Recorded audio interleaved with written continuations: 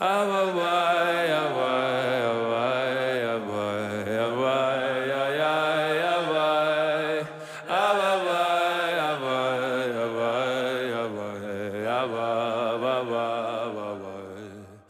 listening to Inward with Rabbi Joey Rosenfeld on the Shefa Podcast Network. Join Rabbi Joey as he guides us through the world and major works of Kabbalah, Hasidic masters, and Jewish philosophy, shedding light on the inner life of the soul.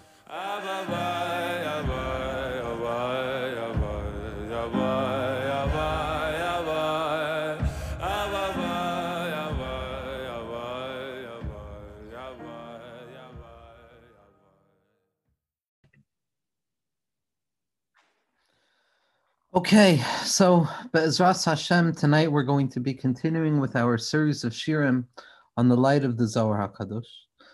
And what we're going to be focusing on tonight, Be'ezras Hashem, is going to be the language of the Zohar, namely the fact that the Zohar is written in Arami and Aramaic, with a particular emphasis on the nature of Targum being the singular vehicle through which the light of the Zohar is revealed.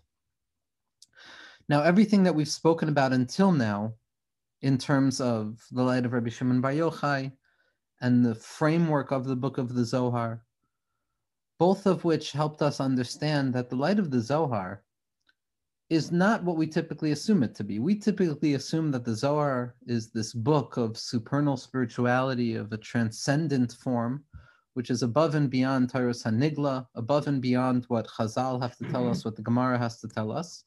And only those who have merited to fill their stomachs with Shas and Poskim are worthy of entering into this sacred orchard, which is the Zohar HaKadosh. And this is backed up by certain singular threads within the Poskim who said that it was important for certain individuals to wait before learning Panimiyas HaTorah, the Zohar itself being included within it. And to collect it all together and to tie it up into a neat package, the general notion of that one who studies the inner teachings of Torah, one who studies the Zohar HaKadosh, stands at the risk of losing their minds, of going insane, of finding madness in their world. And usually the source text brought for that is Ben Azai, and the fact that Ben Azai, when he was oiled to the Pardes, he was Heitzitz V'nifka, he looked a little bit too far, and he went mad. And so all of these notions associated with the danger or the secrecy of Panimiyas HaTorah, in particular the Zohar, create a certain sense of a threat of madness that emerges out of studying this book too closely. And Rav Froman Zchus Yagen Aleinu, like we spoke about last week, one of the Sarei HaZohar, says in a very beautiful way, he says, in truth, it's right. In truth, it's very correct that one who studies the Zohar finds madness in their lives. That one who studies the Zohar runs the risk of entering into that pit of shigaon, of madness. Very much like Rabbi Nachman tells us, that there will come a time in the world where everybody will be mad, but there will be those unique few who understood that the wheat that they were eating was tainted, and that they were aware that they had lost their minds. And it's that awareness of our madness that gives us a hope towards Geula. Because when the entire world is operating a certain way, when the entire world is shikr b'chitzonius, like Rav Kook tells us, so then those who have tasted the depths, those who have plumbed the depths, who have broken open the surface to peer beneath and see that there is a world burgeoning beneath, bubbling beneath what we typically assume to be the depth of the Torah, so a person's heart and their mind is filled with possibility. It's filled with excitement. It's filled with the anticipation that we've spoken about that Rashbi and his Chevra experienced, rousing themselves in the heart of nighttime to explore the unexplored area of nocturnal reality, to go into the darkness where things were not clear anymore. No longer just traversing the roads at daytime where things were revealed and it was clear what one thing was versus what another thing was. Rashbi and his Chavraya wanted to descend out into the darkness of the world, into the confusion of the world, and into the sibuchim of the world, these overgrowths of the world that seem to cover over the true reality of things.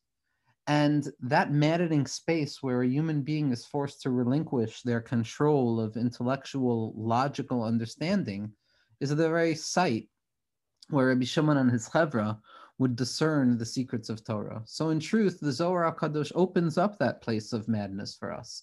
It forces us into that nighttime of ourselves where we are forced to come and question the truths that we assume to be absolutely true, and to ultimately live with the sense that a lot of our questions simply cannot be answered.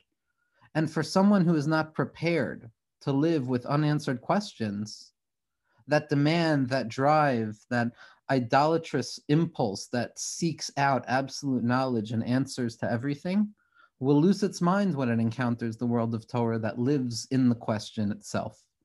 If Chazal in the Gemara, they celebrate questioning to a profound ideal, but there's still a promise, a redemptive promise, that Tishbi Yavo v'yataritz kushus v'abayos, that Eliyahu Navi will come as the harbinger of Mashiach, and all unanswered questions will be answered.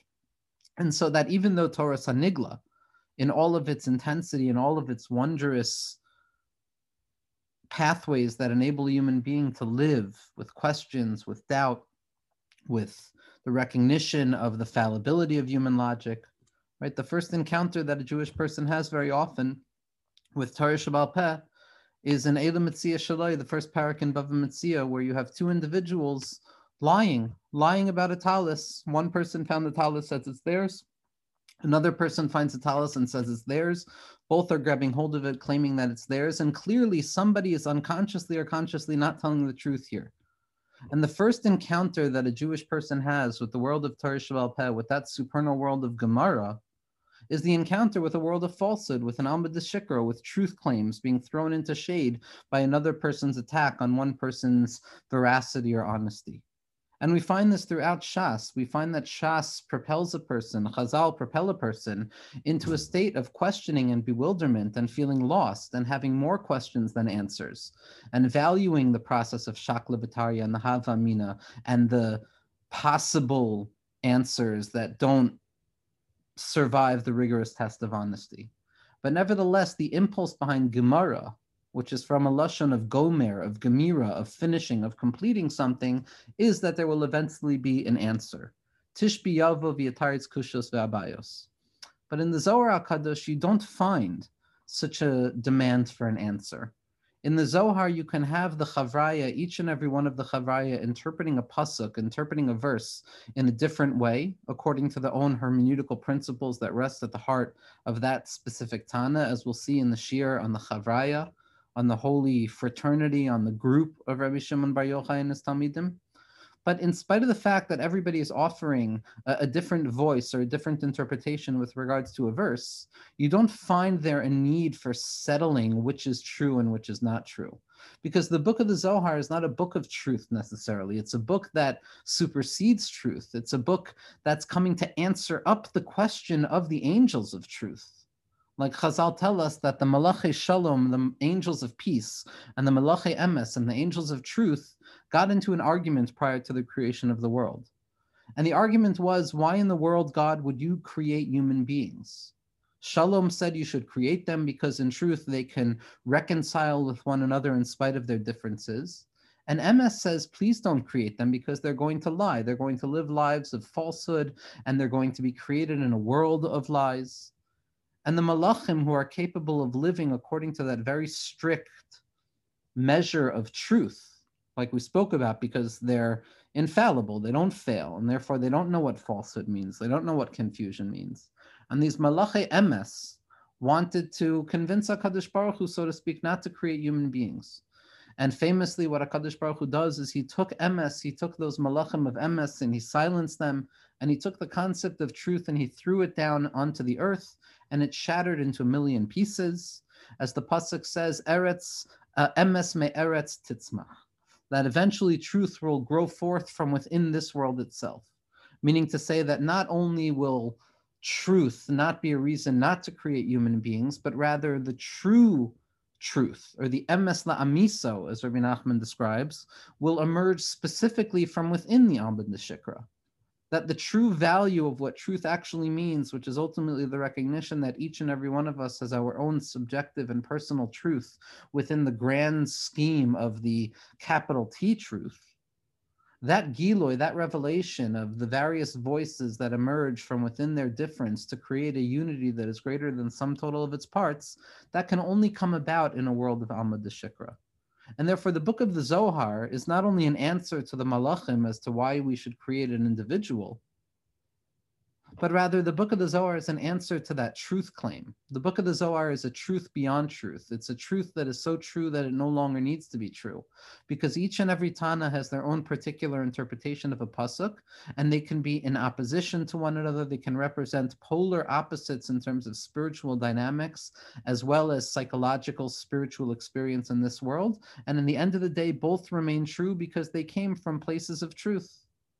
That is the secret of the Zohar. We don't need a neat version of truth. We don't need a very clear and succinct answer to problems. We can learn to live with the problems themselves. We can learn to live at nighttime. We can learn to serve God and cultivate spiritual creativity specifically as the sun sets, specifically in the absence of the clarity that emerges from the clarity of the sun, that bright light of the intellect that shines itself over all confusion and doubts. And instead, the light of the Zohar is a light of reflection. It's a reflective text. It's a text that doesn't contain any light of its own, but rather it is the sum total of the voices and the echoes that cross over one another in the path towards truth. And with this, we can begin to understand certain teachings that certain tzaddikim had to say about the value of the Zohar HaKadosh.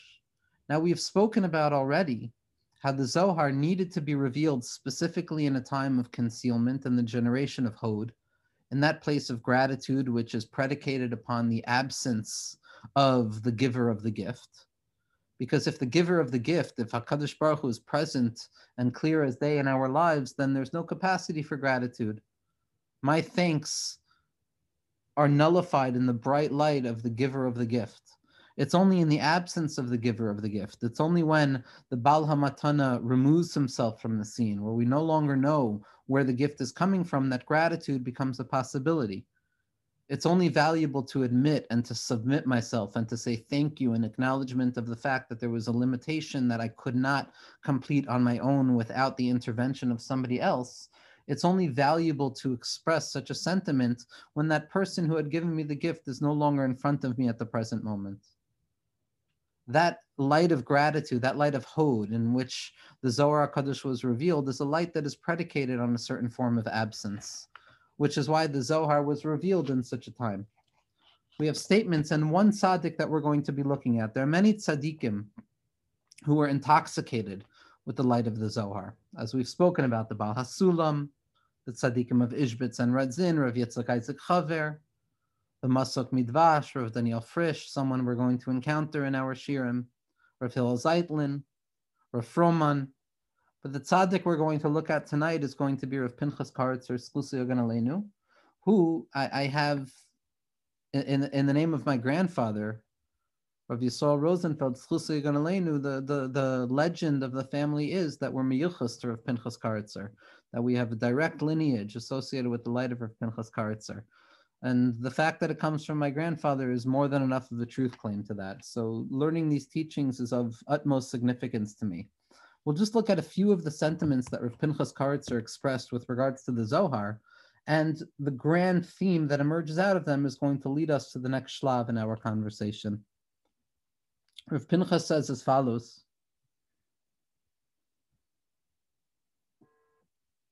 HaZohar mitchadesh b'chol yoyim b'perish acher. That every single day there is a renewed interpretation of what the Zohar is trying to say to us. Now, this is already brought down by the Toldos Yaakov Yosef in the name of the Baal Shem Tov, and in truth, it's brought down by the Arizal in the beginning of Eitz Chaim, that each and every moment, each and every hour has Taf Reish Pei Regaim, has 1,080 moments in it. And those Taf Reish Pei Regaim correspond to Taf Reish Pei forms of breath, 1,080 ways of breathing in each and every moment.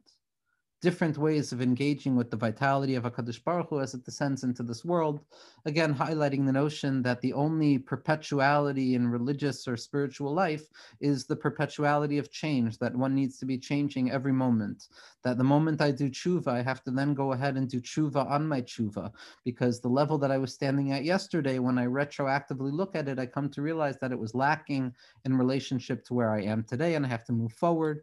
And how every ceiling is in truth the floor of a level above it, and vice versa ad infinitum.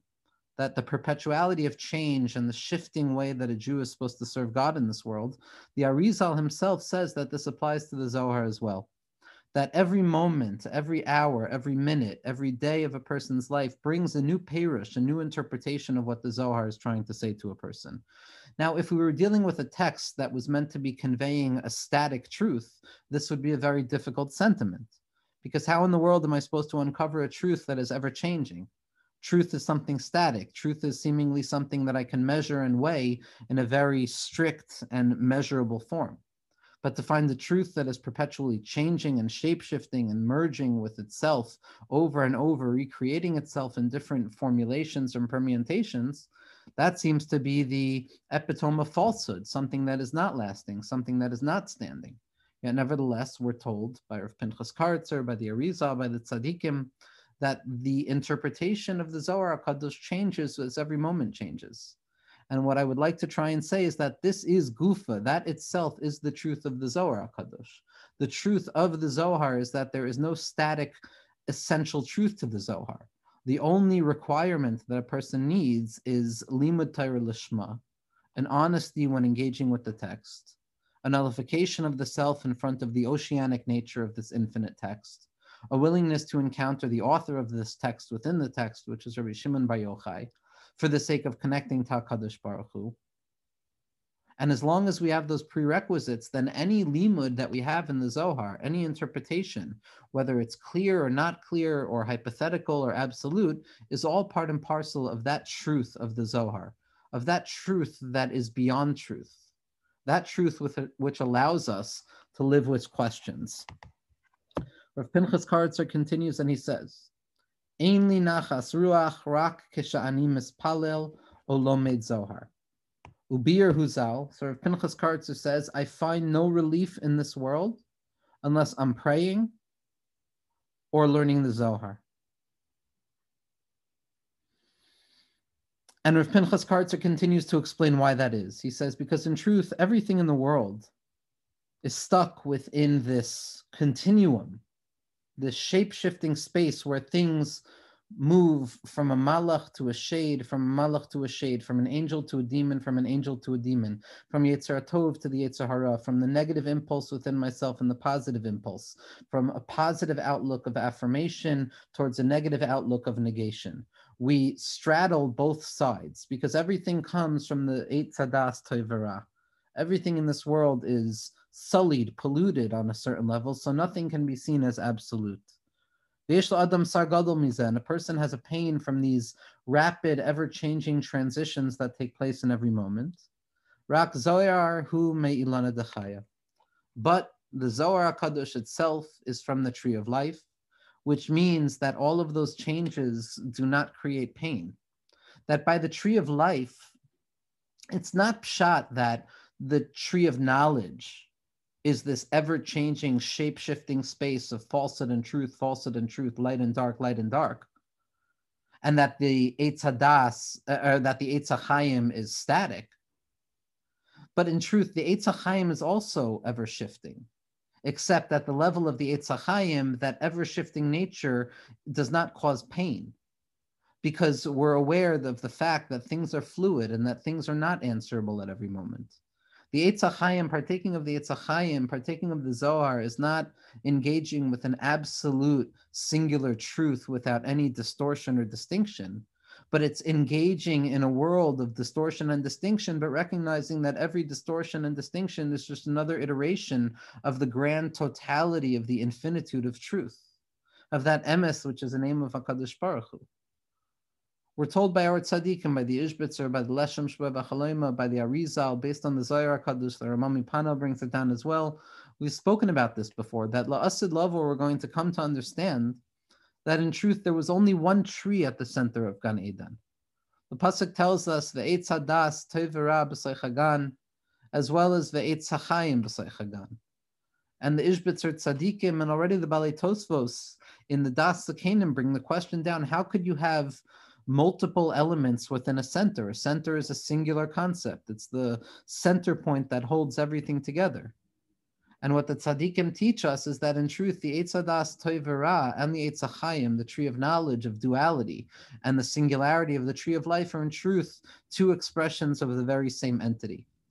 That in a mindset of Geula, the Eitz Hadas, that distortion and disparity, that polyphonic form of different voices and arguments against one another and different claims, in its state of separation, so that becomes the source of pain, because a Jew demands truth and singularity and unity in this world.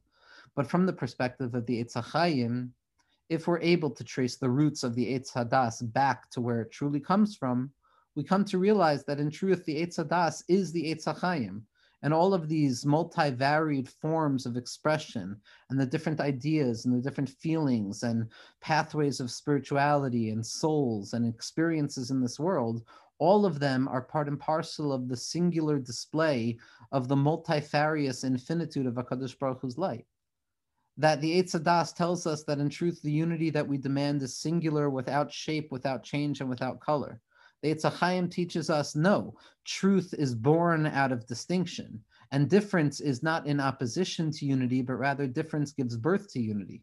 As Rabbi Nachman teaches us that the Iker is not to simply live in a world of yichud, of achdus hapashut, of simple unity, but rather the Iker is to go into the heichale hatamuros, to enter into those chambers of changes, this transition back and forth, feeling different at every moment, from one moment to the next, and to bring all of those changing colors, the chamber of changing hues, heichal hagvanim hamishtanim, the changing colors of human experience, which changes from moment to moment, and to allow those multivaried colors to give birth to a unity that is greater than the sum total of its parts.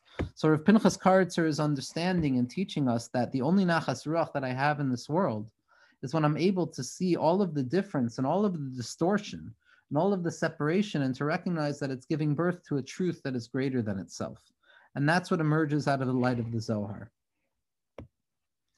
Rav Pinchas continues and he says, Amar Li, he said to his student, Sha'ani tzarech lilmod harbe Zohar.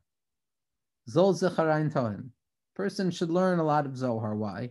Ki machmas cheshkas hagalus sarech lahayir ba'or gadol. Because in relationship to the darkness of exile, a person needs a requisite amount of light. The medicine needs to be as strong as the sickness. And it's not enough to learn anything else.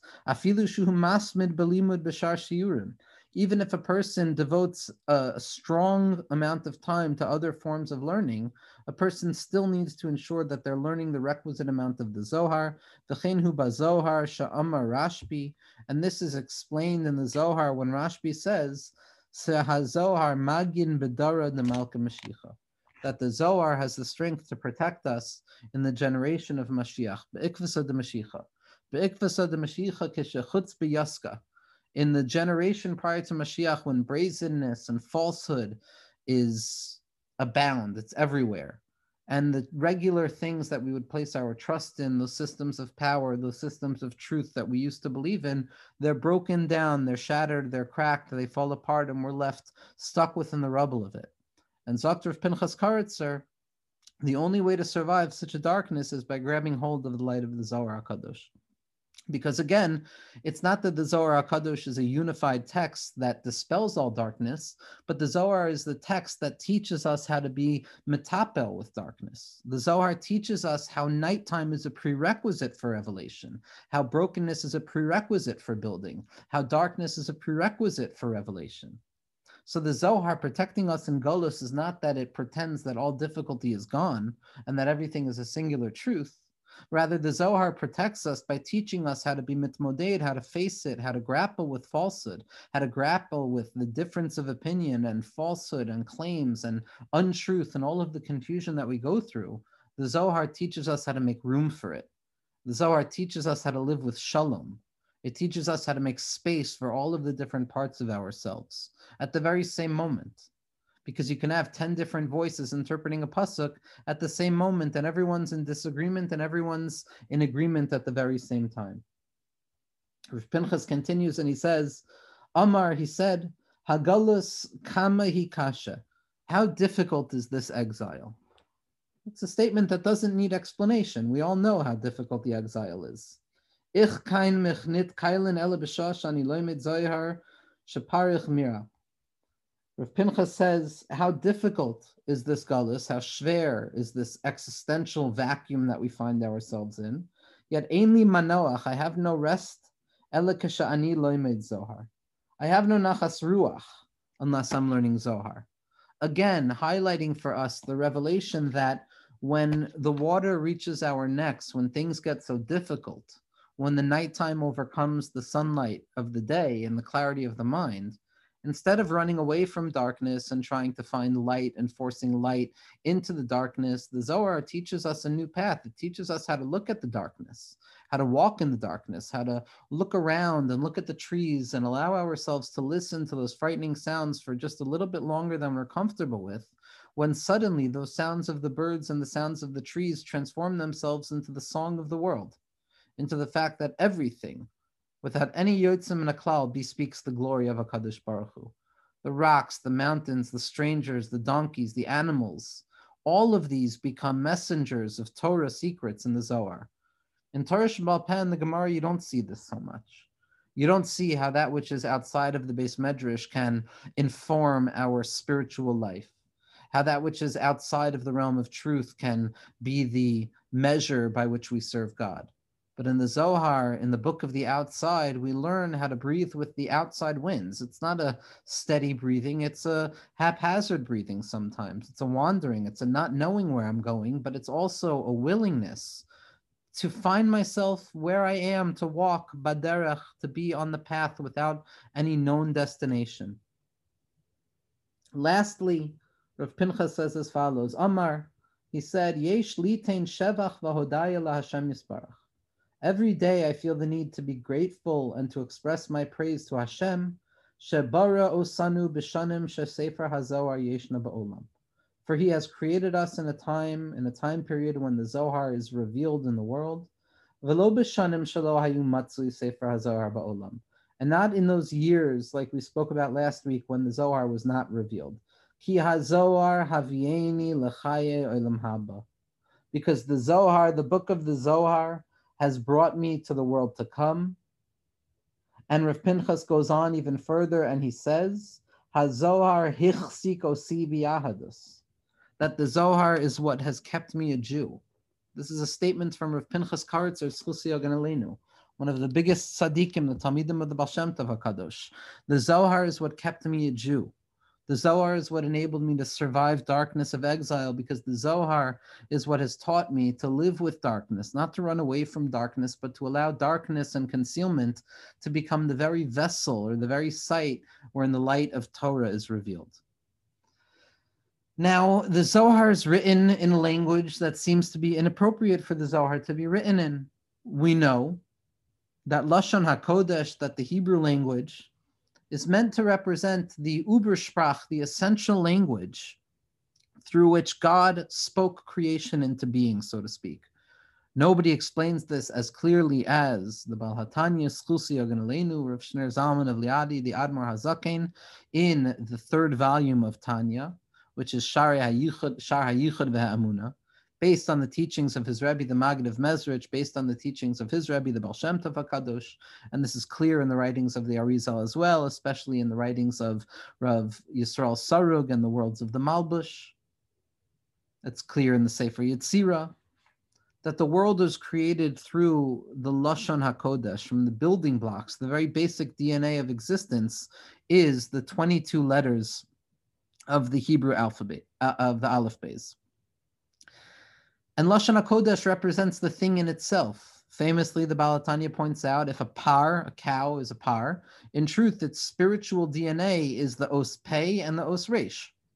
That if we contemplate physical matter and mundane existence enough, what we will come to find is that in truth, physical matter can be annihilated and transformed into an apprehension of spirituality, whereby we encounter the spiritual energy sources, those letters, those particular signs that represent spiritual points of influx that give life to these physical entities. That a shulchan is not really a shulchan, a table is not a table, but rather it's a shin, a vav, a lamed, a ches, and a nun. And that if we contemplate enough, we can come to find that everything is aleph and beis and gimel and dalid, and everything is comprised of this spiritual insight. Which is why there are different halachos when it comes to Lashon HaKodesh. A swear made in Lashon HaKodesh is considered as binding, even if a swear made in a mundane language, in a fallen language, is not binding, because a fallen language is simply an acquiesced language. It's one that people have agreed upon. It's based on the instrumental form of it. It works. So this word, a chair means a chair and a table means a table. But in Lashon HaKodesh, it's not simply that we've agreed that shulchan means shulchan, but rather the shulchan is comprised of that spiritual energy of the shin, vav, lam, and ches, and nun. This is something that we saw very clearly in the shirim of Rav Kook on Reish Milin. Lashon HaKodesh represents panim. To behold something in this world, to encounter something as it truly is on its spiritual level, is to encounter something in a face-to-face type of way, is to have a full comprehension of it. When I see the face of another, what I am encountering is the full totality of their expression. The panim represents the bifnim. The face reveals to me that which is internal. It reveals to me that which rests under the core of that person. And when I encounter things by way of Lashon HaKodesh, I'm encountering things in their ideal state. I'm encountering the world as Hashem wanted it to be, living in the ideals of things. But when I encounter things through translation, when I encounter things through Targum, through translation, it's the opposite. I'm no longer beholding the thing in itself. I'm no longer grasping the essence of what this thing is comprised of or what makes this thing, but I'm grappling in the darkness for some sort of comprehension when my rational or intellectual properties have failed me. I can't understand the thing in itself. I'm not worthy of beholding that thing in a face-to-face encounter. I'm caught up in all forms of confusion and babbling that prevents me from having a direct encounter with anything in this world. Everything is seen through the veil of my consciousness. Everything is transmitted and translated through the interpretation and the conjecture of my own heart. A person has given up on the direct face-to-face encounter. We can no longer behold the world through Lashon HaKodesh. So we try and behold the world through Targum, through translation, through Achorayim, from a back-to-back type of relationship, where things are no longer seen through an aspaklaria de meira, where things are no longer perceived through a lens that is clear, where I know exactly what I'm looking at, but rather things are beheld through an aspaklaria de loy nuhura, from a non-clarified lens, where everything I see, I'm forced to question whether what I see is authentic or whether what I see is simply the conjecture and the creation of my own mind. In the world of Targum, we stumble around in the dark. We don't know what is what. We don't know what is up. We don't know what is down. We are simply trying to recreate meaning from within the destruction of meaning. If Lashon HaKodesh represents what the Arizal refers to as a direct light, as an Or Yashar that descends from on high to below, where things become clear and then eventually they descend down into a person's mind, starting with clarity, ending with human comprehension, Targum or translation is an opposite direction. Targum and translation operate from the bottom up. It's a returning light. It's an Or Choser. It's something that we refer to as a backwards light, almost like the mirror image that we see where things are reversed. Here, I'm working back from the bottom and trying to discern what took place at the origin. I don't have any grasp of anything clear. I don't have any grasp of an authentic origin. I'm stuck in the afterthought. I'm stuck in the shattered vestiges of truth, trying to make sense of what was once here. I'm trying to sift through the broken shards of existence to uncover what was once whole. And by translating to myself the signs and the images that I see, I slowly but surely piece back together the information according to my own understanding, so that I can return one day back to the original thought in its pristine form. Targum represents a secondary form of human consciousness, always already after a beginning that I can no longer grasp, always already after some cataclysm or fall.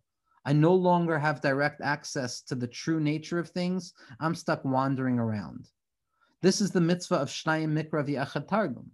In Shnayim Mikra v'Echad Targum, what we're compelled to do, as the Arizal points out, as the Vilna Gaon points out, as Rabbi Nachman points out in Torah 19, which speaks so powerfully about the nature of translation, Shnayim Mikra v'Echad Targum is more than simply a practical mitzvah that a person engages with throughout the week preparing for Shabbos.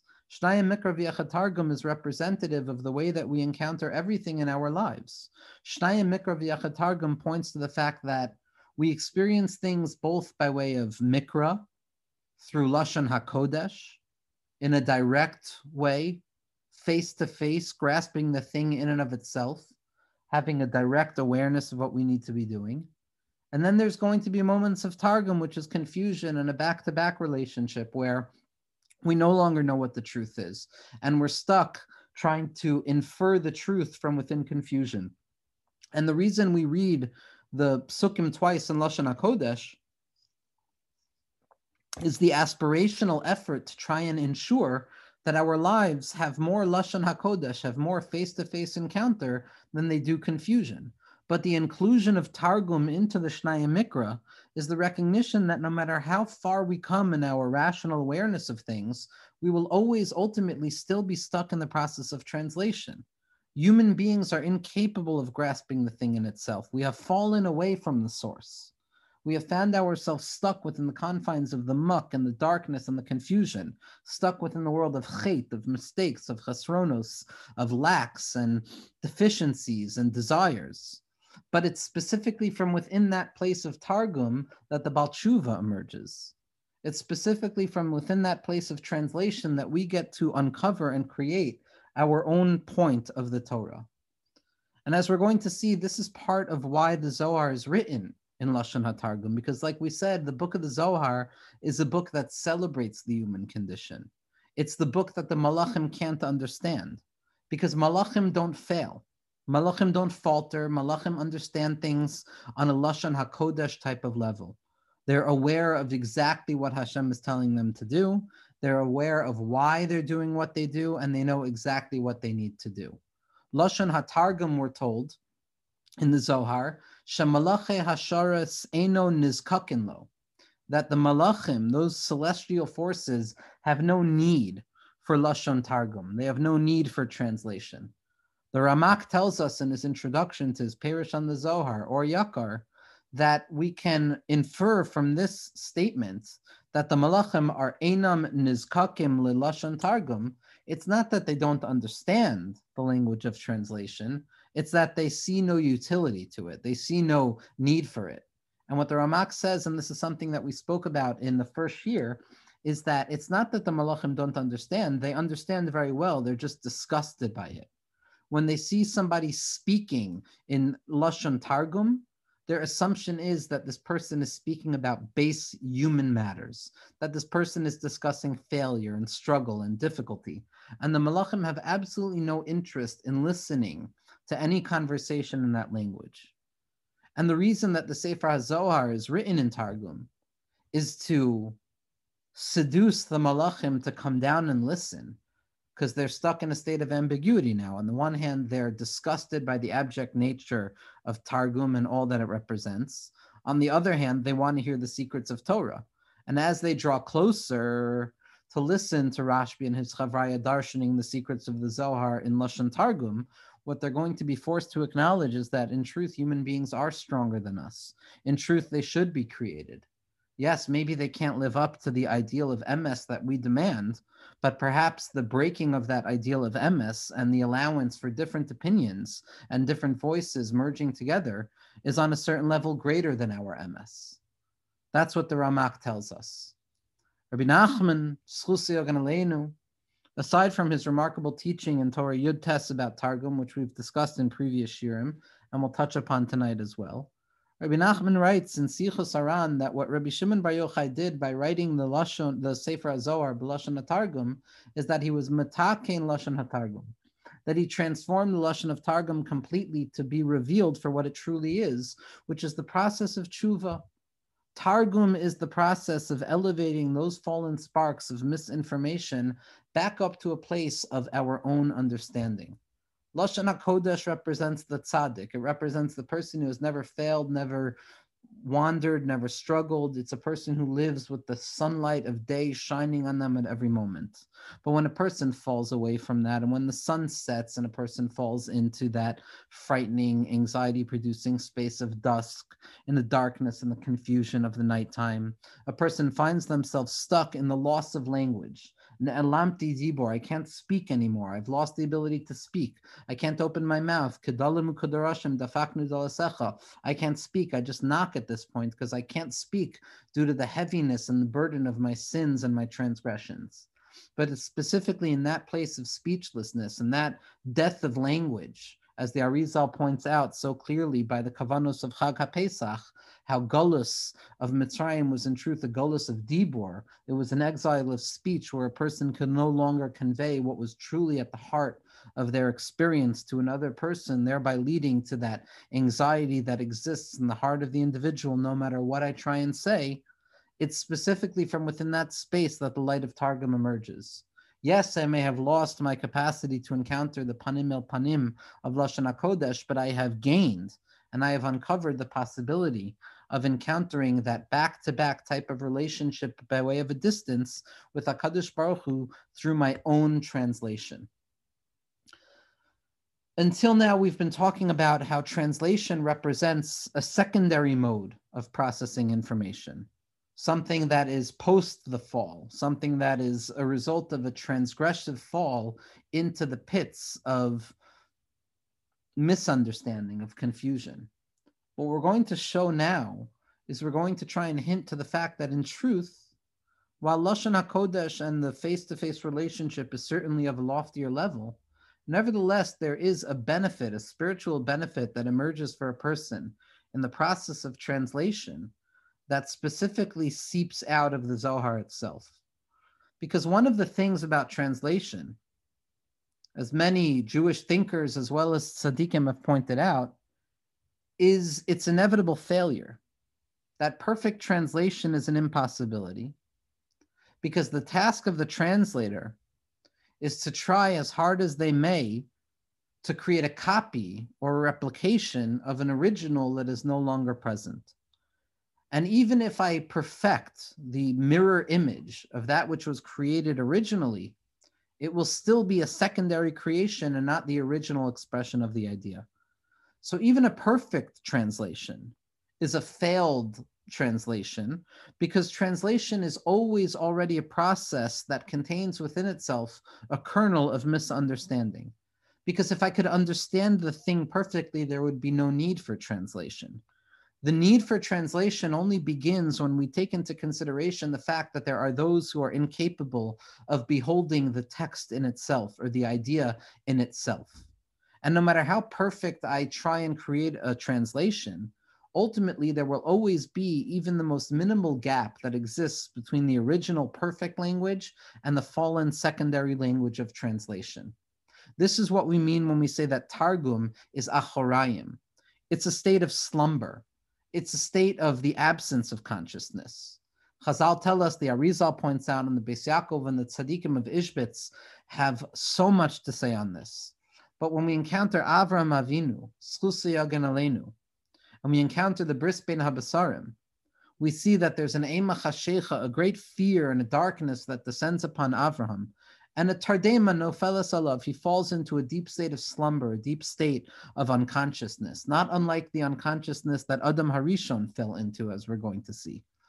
And surprisingly or not surprisingly, what the Arizal and our Tzaddikim point out is that the numerical value of the word tardema, of deep slumber, is the same numerical value as the word targum, as the word translation, thereby equating on an ontological level the phenomenon of a deep unconscious slumber and the work of translation. And the notion is that when I am awake, when I am facing the world with open eyes, I can see that which is in front of me. I can see that which I need to see, and I can know that which I need to know with absolute clarity, with the intellect of the eye. But when a person is overwhelmed by the world, and when a person is overwhelmed by what their eyes see, and a person loses sight of the essential point and they fall into confusion and they fall into that state of terdema gedola, of a big, deep slumber that falls upon the person, of that ayef viageya, I'm tired and I'm worn out. That slumber that a person falls into at the end of a day when things have been difficult, that's a time of Targum. That's a time of trying to translate my experiences and try to uncover the light of HaKadosh Baruch Hu that exists underneath all of the concealment. When I am asleep, I dream. Dreams are referred to as a mechza laila. A mechza laila, a vision of the night, is an unclarified vision. It's a vision that the Zohar HaKadosh makes very clear is always already tied up as an admixture of truth and non-truth. Chazal point this out already explicitly in the 9th parak of Brachos, that dreams are representative of the fact that things can be not true and true at once, that they can be essential and inessential at once, that they can be valuable and meaningless at once, that they can be real and unreal at once. But the dream is not fake as a result of the unrealness or the falsehood that exists within it, but rather it is an entity of falsehood that we're meant to engage with. And it gives us the opportunity to interpret it the way we would like. Rav Tzadok HaKohen MeLublin teaches us something incredible. He says that when a person is awake, what they're encountering is a state of moichin de gadlus, of revealed consciousness, of lofty consciousness, of godliness and the purpose in life. Katnus hamoichin, or constricted consciousness, or lowered consciousness, is when we fall into smallness, we fall into pettiness, we fall into frustration and anger and hunger and desire and craving and all of the things that take us out of our lives, jealousy and temptation, the desire for honor. That's moichin de katnus.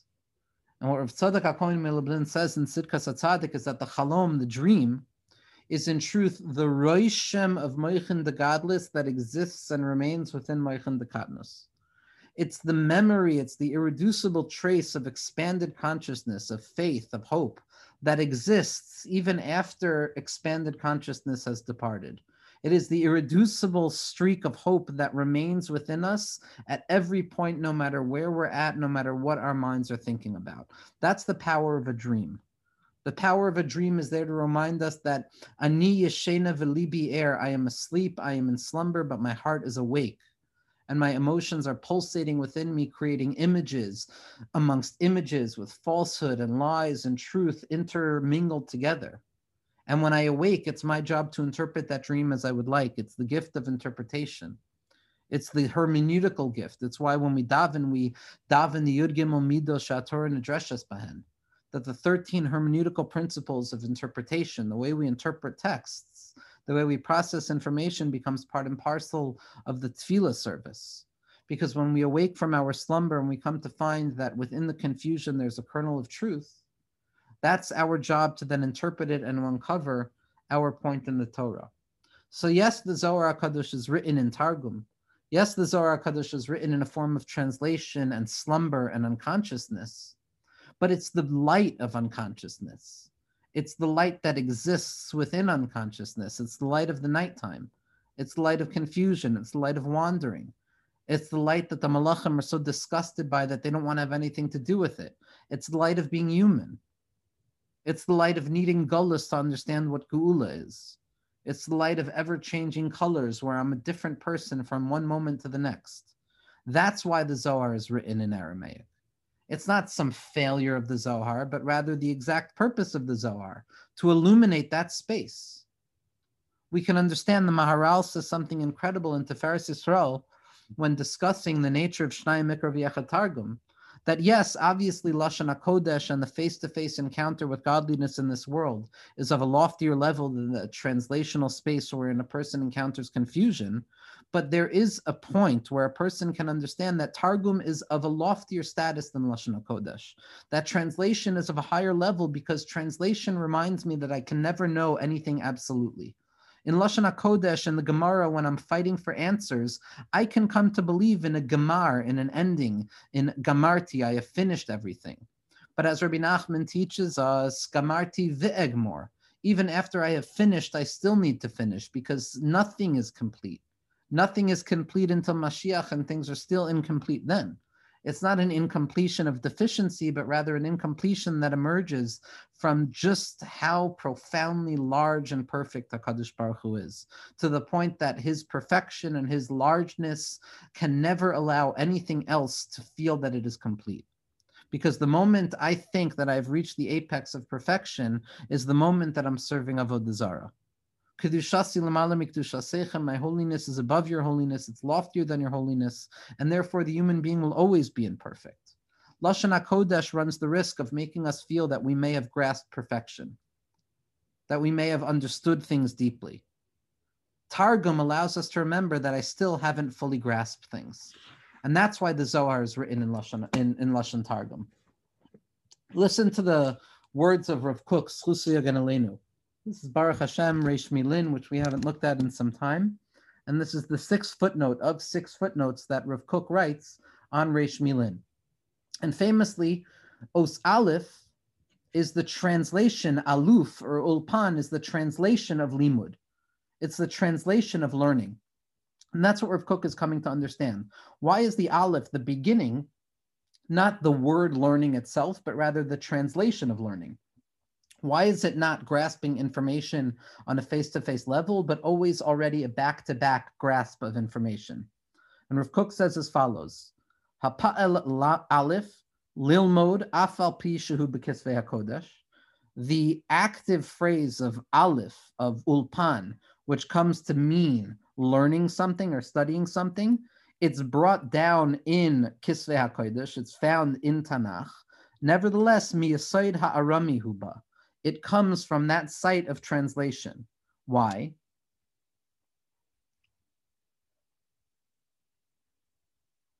Ve'elef ne'emar al halomed me'acher, because in truth, Aleph, that translation of learning, represents learning that is encountered by receiving insight from somebody else.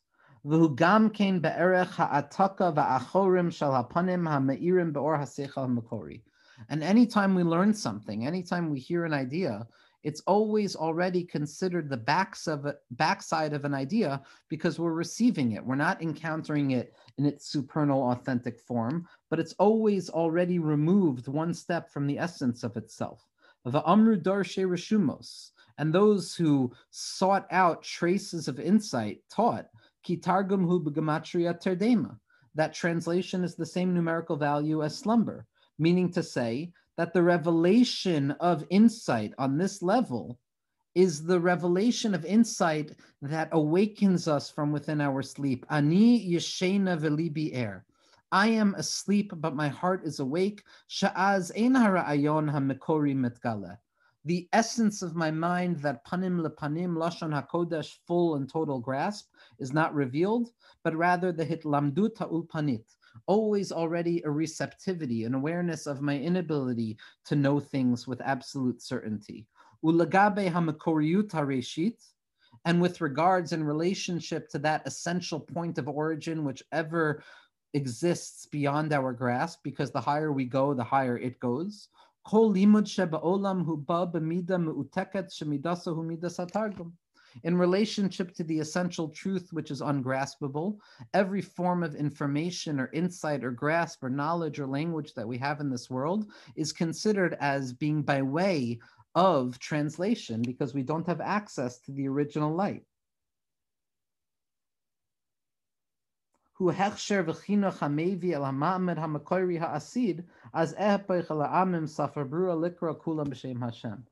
And the recognition that we're stuck within the space of translation, of trying to move from the bottom back up, from concealment into light, from dream states into consciousness, from struggle into clarity, that is reserved for the future, when we come to a point where we can say that the entire world will speak the language of Lashon HaKodesh, when everything is revealed to us.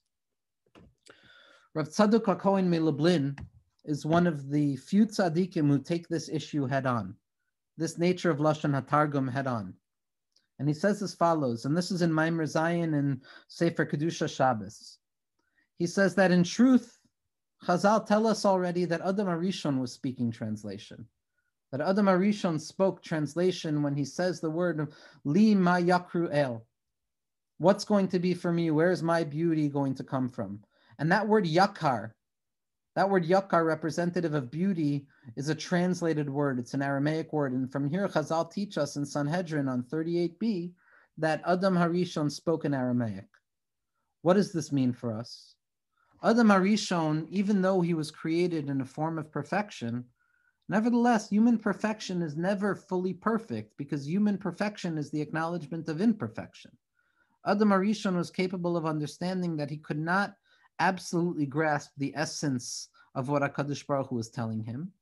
And therefore, his avoda was the avoda of Targum, which goes to show us that even prior to the loss of language, we were stuck in translation. We were lost in translation. But Rav Tzadok HaKohen Milublin continues and he says that Torah Shebechsav, the Mishnah, that could be written in Lashon HaKodesh because we're fully aware that we have no grasp of those things. But the Lashon HaZohar is written in Aramaic. Why? To remind us that no matter how high we climb the rungs of spirituality, we will always be stuck within not knowing. We will always be wandering in the dark. We will always be walking around those words searching for interpretation. And that's where the light comes from. The light of the Zohar is the light of translation. The light of the Zohar is developing our own humble understanding of this text. It's not a text of understanding. It's a text that forces us into ourselves to recreate our knowledge, to acknowledge the fact that I am not a malach. I am someone who walks. I am not someone who stands. I am someone who struggles. I am not someone who has no struggle. It's the book of Malchus. It's the book of depravity. It's the book of, not depravity, it's the book of emptiness, of poverty, of impoverishment. And it's specifically in that place that the human being, the Jewish person, is capable of uncovering the untold vistas of personal meaning, to be metargim to ourselves, to translate the light of HaKadosh Baruch Hu to ourselves, and to realize that at best what we're doing is interpreting, we're translating. And yes, we're striving to reach the apex, but nevertheless, the process is the goal. In Torah Sheba'al Peh, when the words are revealed clearly to us, the Lashon HaKodesh reigns supreme because there it's about knowledge, it's about knowing something. The book of the Zohar, on the other hand, is about not knowing. It's meant to fill us with mystery. It's meant to awaken within us the recognition that no matter how high I climb, I still have to walk more. I have to create new meaning for myself in every moment, and that's where the light is going to shine from. And Be'ezras Hashem, with that, we can understand what Rabbi Nachman means when he says that Rabbi Shimon Bar Yochai was metaher the Lashon of Targum. The other thing that Rabbi Shimon Bar Yochai teaches us about in the Zohar that's specifically said in Targum is Kaddish, Yiskadav Yiskadesh Mirabah, the ability to recognize the light of HaKadosh Baruch Hu not in light, but rather the light of HaKadosh Baruch Hu that emerges from within death itself. That gift of Rabbi Shimon Bar Yochai that Moshe Rabbeinu had to steal from the Malach HaMaves. That's what this book is. The book of the Zohar is the explanation of how Chazal can say, Tov, Ze Yetzer HaTov, good, this is the positive inclination. Tov Ma'od, this is the Yetzer Hara, this is the negative inclination. Or Tov, this is Chaim, life is good. Tov Ma'od, this is death. Without the Zohar HaKadosh, we can't even begin to try and understand such a statement. But the Zohar allows us to delve deep and descend into the depths and the Tehom, the abyss of misunderstanding, for realizing that it's specifically within confusion and misunderstanding that we have the capacity to rebuild meaning for ourselves, to encounter the Targum of the text, to look at the text not as a clear daytime book that demands answers and clarity, but rather the book of a dream. The Zohar HaKadosh is a dream. It's one long dream that is open to the interpretation of the interpreter of the dream. And a person can interpret one pasuk to mean one thing, and the other person could come along and say that this pasuk means something entirely different, and both are true because it's a chalom. It's a hayinu kechomim.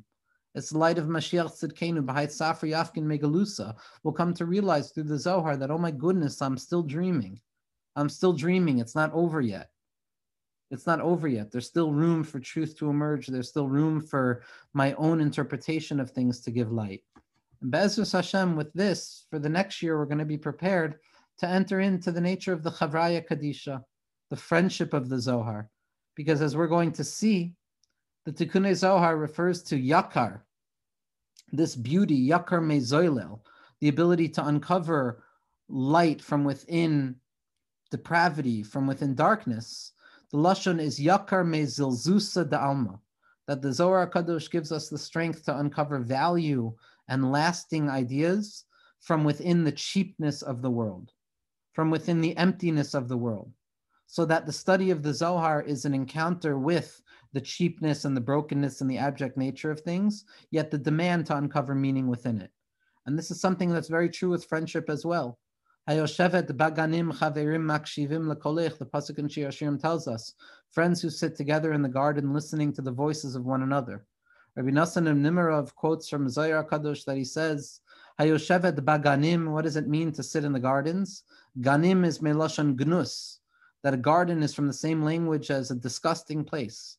That what is a friend? A friend is someone who can sit with you, bezilzusa da alma, in the cheapness of this world, begnusa da alma, in the disgust of this world, and sit there and understand and be empathic and to create brotherhood or fraternity from within confusion itself. And Be'ezras Hashem, after discussing the Chavraya, we're then going to enter into the Guf HaZohar itself to understand how Rashbi wants us to understand his book.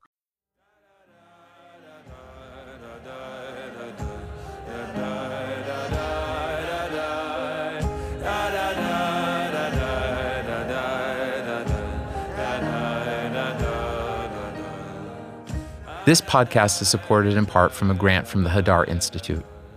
The music is by Zusha. The audio engineer is David Kwan.